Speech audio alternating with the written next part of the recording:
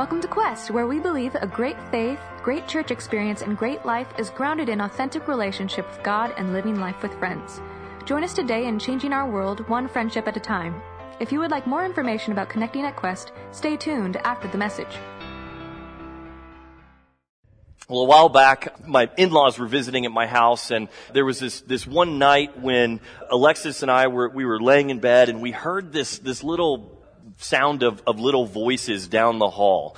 And everyone's already in bed trying to go to sleep, and we hear it. It's my two daughters, and they're having a little argument, so imagine a 3-year-old and a 7-year-old just kind of going back and forth, and we're afraid, Alexis and I are afraid that it's going to wake up my in-laws, her parents, and so we're just kind of waiting for it to get out of hand. And fortunately for us, our girls kind of quieted down a little bit, and it was silent. We were waiting there in the silence to see if we had to go address the situation, and it was quiet for probably, I would say, 10 or 15 seconds. It felt like a really long time, and then out of the silence, my 3-year-old, who always has to have the last word, she just shouts, "Rock and roll!" It's really funny. And the next morning, we were talking about it over breakfast. I was talking with my in-laws about it. My mother-in-law, she said something interesting. She said, because I was afraid that they were awakened and it was going to bother their sleep or whatever. And she's like, no, it's interesting because we're not the adults who are responsible in the house. We're not the ones who have to pay attention to that. We're happy that you and Alexis had to go down the hall and address that situation. We just got to lay there and be entertained by the little argument that was happening. And it was an interesting thing for me to hear. Because I thought, what a great position to be in, to have already raised your kids, to 30 years ago, she would have had to deal with that and it would have been a burden. But today, she has none of that responsibility, and she just gets to delight in the little voices that are having this really funny conversation. And it kind of felt like a privileged position. And I was happy for her, but not so much for me, but I was really happy for her. Anyway, it was a really fun moment. So this morning, though, we're going to dive into the story of Nehemiah, which has a very similar kind of thing. It's about this idea of responsibility and how much freer we can be when we don't have the burden or the weight of responsibility on us. And as followers of Jesus, I think we often burden ourselves with all kinds of unnecessary things, especially in our day and age. In the contemporary world that we're in, there's so much to worry about, to think about, to let consume our brains, and I think it ultimately leads us to a place where we're not living our fullest freedom that's given to us in Christ, the one that He offers to us because of His life, death, and resurrection. At the end of the day, I want all of us in this room and online to be able to live as followers of Christ, trusting in His freedom, trusting that He has done what He said He's done, and knowing that we can live peacefully in the relationship that we have with God. And I want to say, if you're interested in that today, if you've had some of that stirring stuff in your mind that's kind of burdening you or weighing you down, maybe it's anxiety, maybe it's fear, maybe it's something else, and you want to be free from that, pay attention to this story. I think this story has so much to teach us about it. So we're going to be focusing primarily in Nehemiah chapter 9, and we're going to focus really closely in on verses 1 through 5. So if you have your Bibles, I encourage you to open up to Nehemiah 9. If you don't, that's okay. I'm going to have the words on the screen here. But I want to just do a little bit of backup, a little bit of history so that you know some of what's been going on up until this point. You may recall 2 weeks ago Ross talking about Haggai and how he went to rebuild the temple that was destroyed.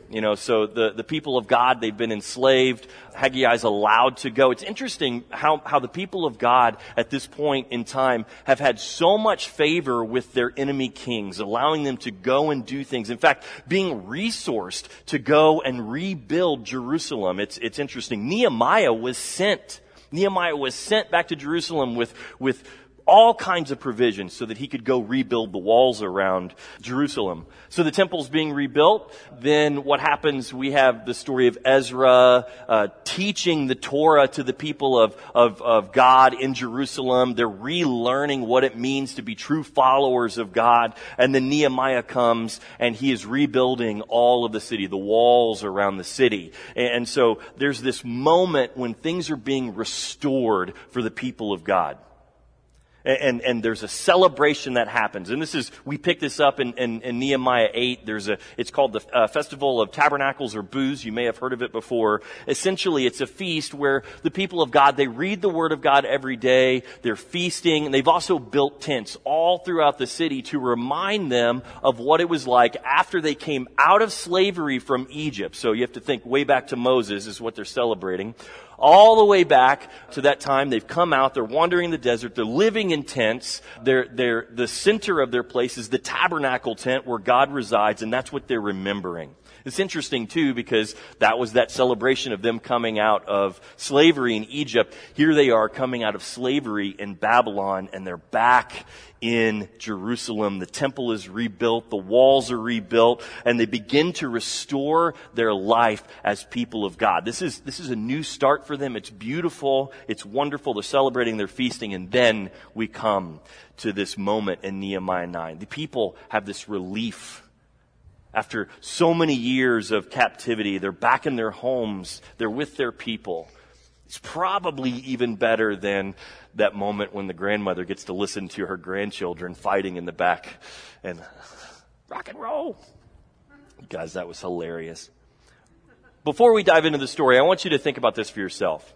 What's a moment in your life where you've experienced some of that freedom, some of that relief? You know, and you feel a little bit lighter, a little bit more able to live in your life. For me, when we paid off the loan that I owed for my car, it was completely paid off. I remember thinking, wow, this is great. I don't have to make this, payment every single month. It's really great. It feels light. What was a moment for you where you felt that lightness? I want you to keep that in mind today as we're talking through this story. So just think about that. I know for teenagers, I've heard a lot of them whenever they tell me about they're getting their driver's license and they're like, it's so great. I have all this freedom. I can go and do stuff. What was that? What's that for you? What's that lightness that you've experienced? I know it's just a fraction of the taste of what God ultimately has for us, but it's important for us to keep that emotion with us as we're reading this story. So we're gonna read this Nehemiah 9. I'm going to start in verse 1. It reads this way. The words are on the screen. On the 24th day of the same month, the Israelites gathered together, fasting and wearing sackcloths and putting dust on their heads. Those of the Israelite descent had separated themselves from all foreigners.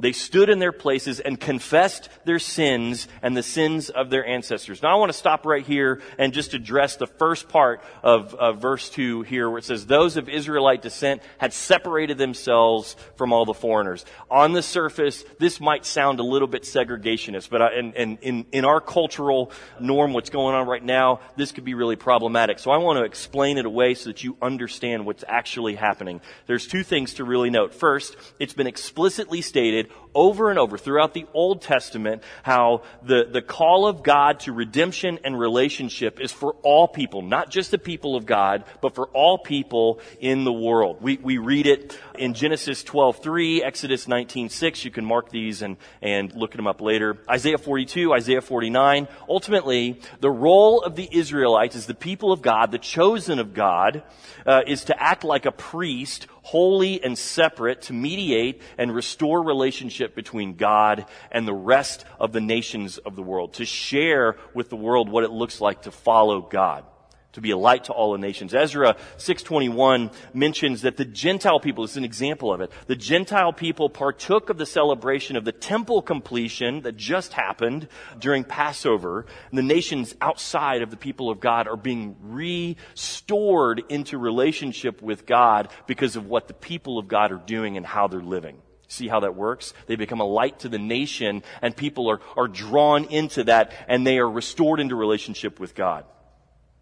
So keep verse 2 in context with the complete story of God. And now here's something that's more precisely what we're talking about here in verse 2. This moment in verse 2, it's an act of honoring the Torah. The people of God have just read the Torah, and they want to be as obedient as they can to God to demonstrate how faithful they are, how serious they are about their commitment. And you can think of it like this. The separation that they're doing from the foreigners is essentially like the temple priest. Before he would go into the temple on the Day of Atonement, he would separate himself, free himself from all sins, so that then he could come and offer sacrifices for forgiveness for the sins of the people on the outside. They're demonstrating their obedience to God in this moment. All right, let's continue on in verse 3. They stood where they were, and they read from the book of the law of the Lord their God for a quarter of the day. Ooh. Then they spent another quarter in confession and in worshiping the Lord their God. Standing on the stairs of the Levites were a group of men. In your Bible, there's a list of names. I'm not going to read them. They cried out with loud voices to the Lord their God. And the Levites, another group of men, I'm not reading them because I would be embarrassed up here. And so you can try and sound them out yourselves. And the Levites, they said, stand up and praise the Lord your God, who is from everlasting to everlasting. And now the story goes on, and it's this beautiful prayer after this.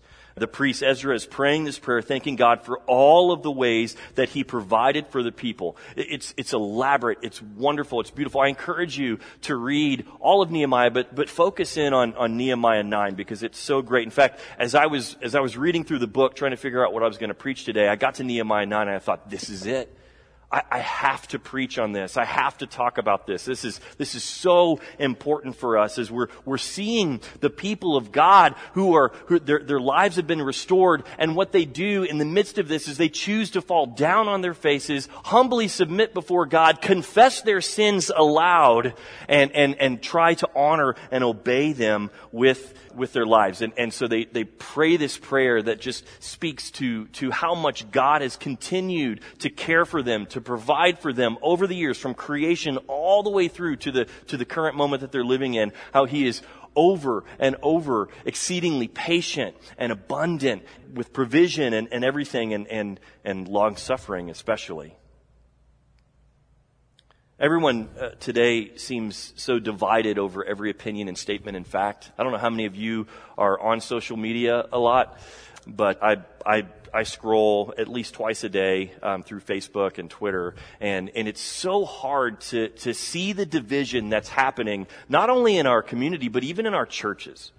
And for me, one of the things that it's led to is a sense of paralysis in my voice. I'm afraid that if I speak what I believe, that I might offend someone, and they won't listen to what I have to say about God or faith or the fact that he wants to be in relationship with them. And so I feel this sense of paralysis that my voice or my proclamation is going to drive people away. But the truth is that God's desire for his people is reconciliation for all people, for the world. He wants all nations to come to him and be unified with one another and with him under the law of grace. This is where freedom comes. This is where lightness comes. This is where joy comes from. When we trust that God has already forgiven us, and so we can boldly speak, we can boldly live. We don't have to fear what anyone might say to us or about us because God accepts us. And this is right where the people of Nehemiah are experiencing here in Nehemiah 9. To pay attention, so then what they were doing is they heard the law that was read to them. That's when they began to confess their sins. Pay attention to what's happening here.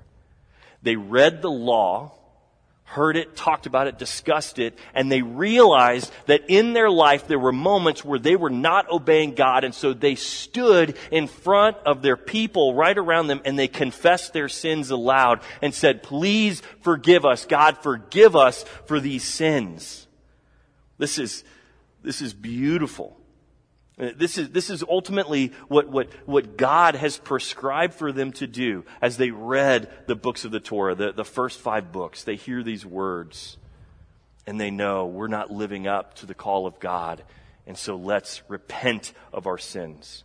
Let's submit to the authority of God. Let's live the way that God has called us to.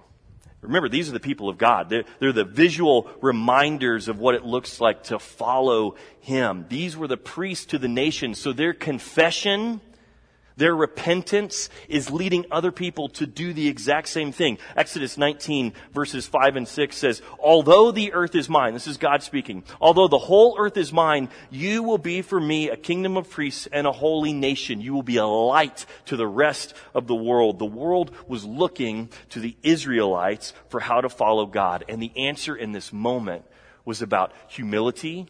It was about submission and surrender to the authority of God. It was about repentance and confession and forgiveness.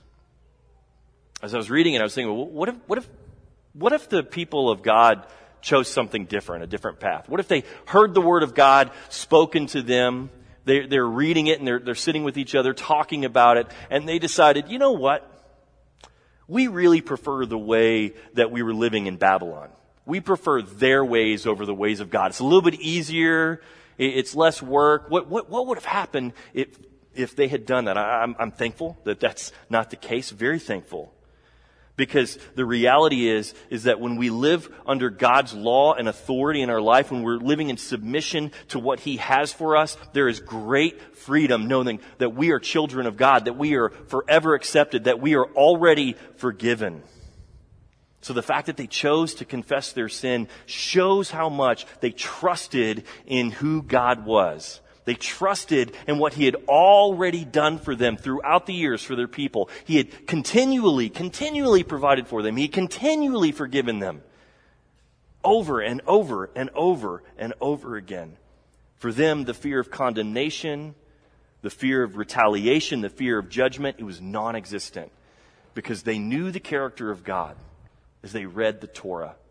They knew who God was and how He was going to react and respond whenever they confessed their sins. And that is where freedom comes. When we don't fear judgment, that's when we're free to expose our inadequacy. When we trust that what God has told us is true, that's when we're freely willing to confess our sin. God showed the Israelites again and again, I will forgive you. I will forgive you. I love you. I accept you. You are my people. All of your shortcomings, I forgive those. They recount those moments, hearing the word of God read to them. They're emboldened to follow the same path as their ancestors who confessed their sins before them. And like I said, this is something that's happening out in public. It's something they're doing in like community with others. They're talking out loud about their sins. You might be thinking right now, Jeremy's talking about this. We're in a public setting, those of us who are in this room. He may ask us later to confess our sins publicly. Just wait. I just want you to squirm a little bit. Like, I may. We'll see. Okay.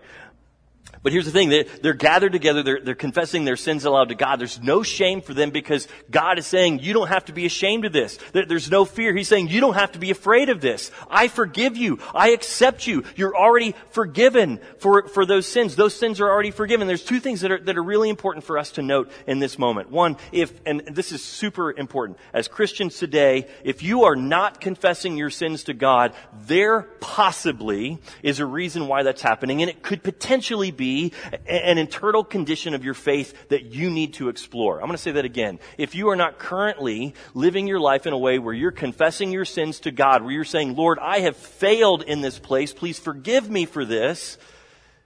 If you're afraid to do that, it's possible that there's an internal condition of your faith that you need to explore. Maybe you don't trust God. Maybe you don't believe that you're already forgiven. Let me tell you right now, if you are a follower of Jesus, if you have said, I want to be reconciled to you, God, I want you in my life, I want to humbly submit to the authority that you have for my life, then your sins are forgiven once and done forever. Past, present, future sins that you haven't even committed, they are forgiven. God frees you from them. You don't have to fear. He's reconciled you to Him.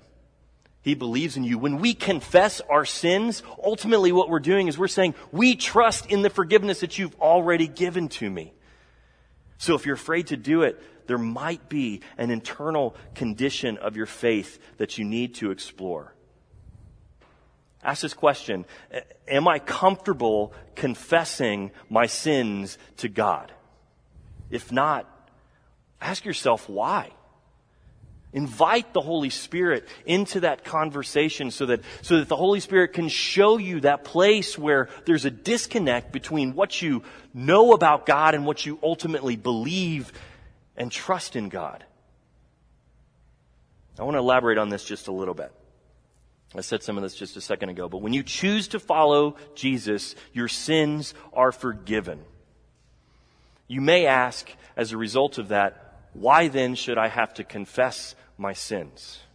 If my sins are already forgiven, if God has already let go of those, past, present, and future, then why in the world should I have to confess? That's a great question. I think it's a wonderful question and we need to ask it, but here's the reason why. When we choose to follow Jesus, we are new creations. We are made new in Him. We are born again. And there's this old self that we put off and we're putting it away. And ultimately what we're doing is when we're confessing our sins, we are waging war against the old self.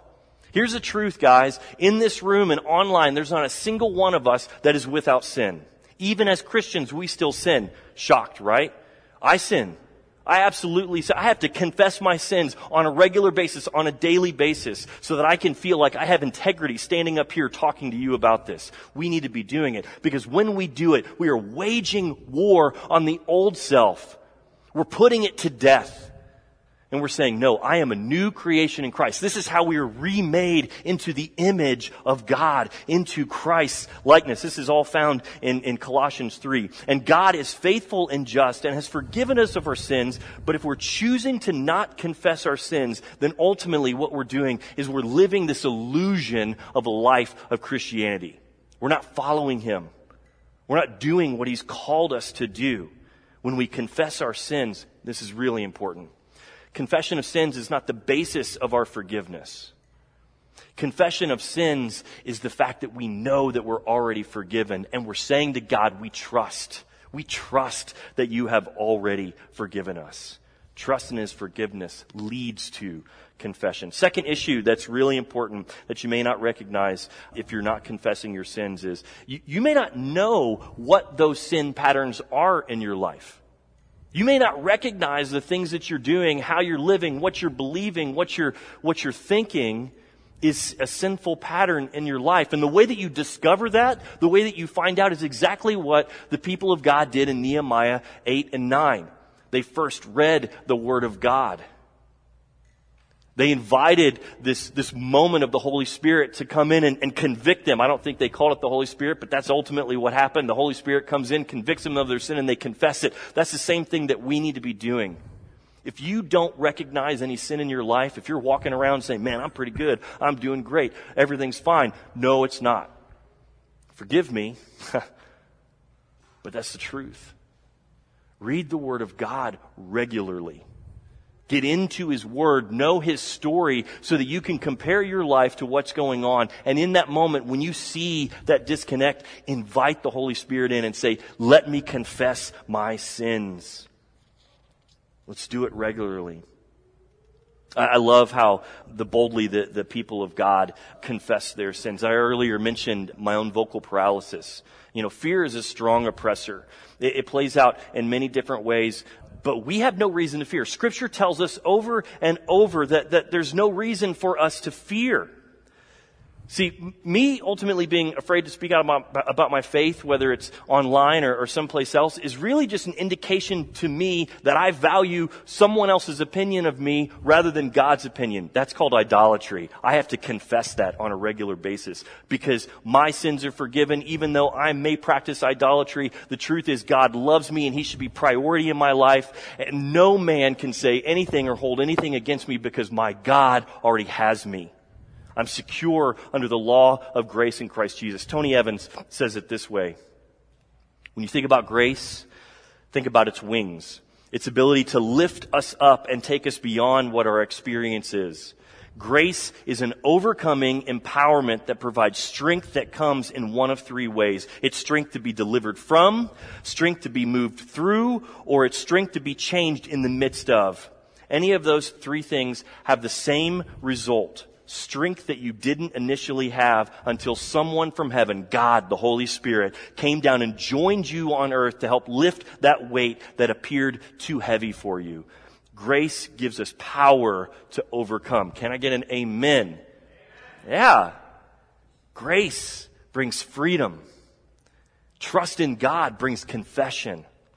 And confession brings us being made into the likeness of God.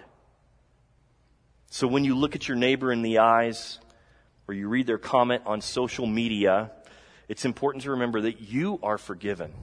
So boldly speak the truth that you know. But remember this, Christ offers that same freedom. Christ offers that same forgiveness to that person, and where you see sin in their life, begin to pray for them rather than judging them. Allow Christ to do that work. Those people are just as cherished and loved by God as you are. Let us be people who are helping others be restored to God. Let us be the light in the world, just as the people of God were. Today, as followers of Jesus, this is our responsibility. The law of grace, the habit of confessing, reading Scripture regularly, comparing our lives to what's going on, ultimately should lead to growth in the kingdom of God, both individually as our faith grows, but also numerically as the church of God grows. It should lead to you and I exhibiting the fruit of the Spirit. Examine your life. See where you're living out love, joy, peace, patience, kindness, goodness, faithfulness, gentleness, and self-control. Freedom comes when we're no longer worried about the wage that we owe, but knowing that our debt's already paid and we can live free and confident. I want to say this. Historically, revival has happened in the church after periods of confession. In the midst of all the confusion around us, more than anything, I want to see the church experience revival in pockets and in big places. I've seen a little bit of it right now in some of the social media posts. Some of the stuff that's going on in California. I'm really excited to see how people are boldly living out their faith. I'd love to see it break out here. I'd love to see it break out across the city and across the state and across our nation and across the world, where people are saying, I don't care anymore because I know that God has me. He's forgiven me, and so it doesn't matter. Let's make His name great. But I want to step into a place today where maybe we practice a little bit of that. And so I am going to ask us to do a little bit of confession. Here's what we're going to do. I'm going to ask you guys to stand up right now. Go ahead and stand up. You won't be standing for too long, but I'm going to pray a prayer. And in a moment, I'm going to get silent. And I'm going to let you pray however you need to. Maybe it's internally. Maybe you speak it out loud. Maybe you even turn to your neighbor and you say, I need to confess this sin to you because it was against you. Whatever it is, I want us to maybe take a moment and begin to confess our sins. Invite the Holy Spirit into this moment and allow Him to show you those places where your life is not lining up with what God has called you to, and confess it. Repent of it. Turn from it. Ask for forgiveness. Receive the forgiveness that God has already given to you. Does that make sense? So I'm going to pray for a little bit, open it up, and then I'm going to give space for us to just confess that. It may get loud in here if you begin confessing out loud. That would be cool. It may not get loud in here because you may be confessing your sins to God just personally, and that's cool too. Let's just see what God does. But let's take this first step. Let me pray for us. Holy God, we open our hearts to you this day. We offer the truth of our lives, that we live sometimes in fear that stifles us. That we have prejudice that blinds us. We have doubt that plagues us. We have places in our lives where sin runs rampant. And Lord, today we want to confess that to you. We want to claim the forgiveness that you've already given to us because of your Son, Jesus Christ, and His blood and the work that He did on the cross. So help us, we pray, that we might find courage to see the world with new and gracious eyes, to move those places where love is needed, and we might have faith that you are with us in the midst of it, and ultimately that we might be shaped into people who look so much more like Christ. So Lord, we confess these things to you now.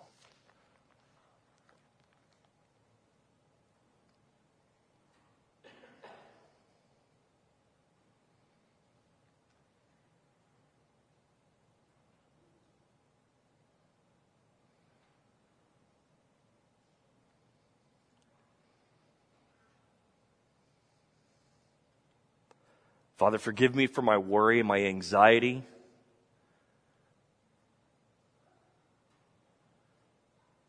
I confess that I am afraid and that I don't trust you enough.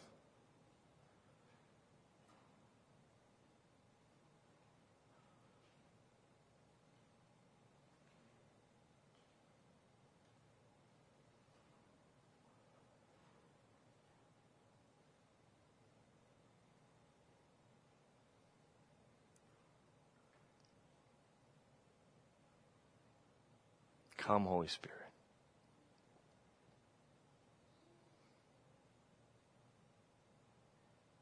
Forgive us, we pray.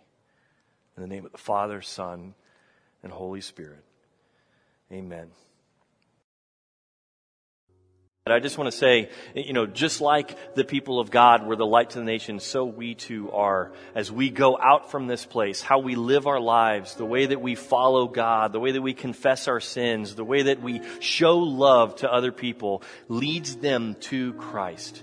And so I want to send you with this blessing. Friends, this is good news for all of the world, that Christ was born, He lived and died and rose again, that we would be freed from sin and death. So know that. Know that indeed you are forgiven, and be at peace. And go and share that good news with everyone that you encounter this week. Thank you so much for worshiping with us. We hope to see you again next week. We hope you encountered the love of Jesus in this message. If you'd like to be a part of the ministry God is doing through Quest, whether in person or online, go to questvineyard.org for more information. If you want to worship God by supporting Quest financially, go to questvineyard.org/give. May God bless you this week as you partner with God to change the world one friendship at a time.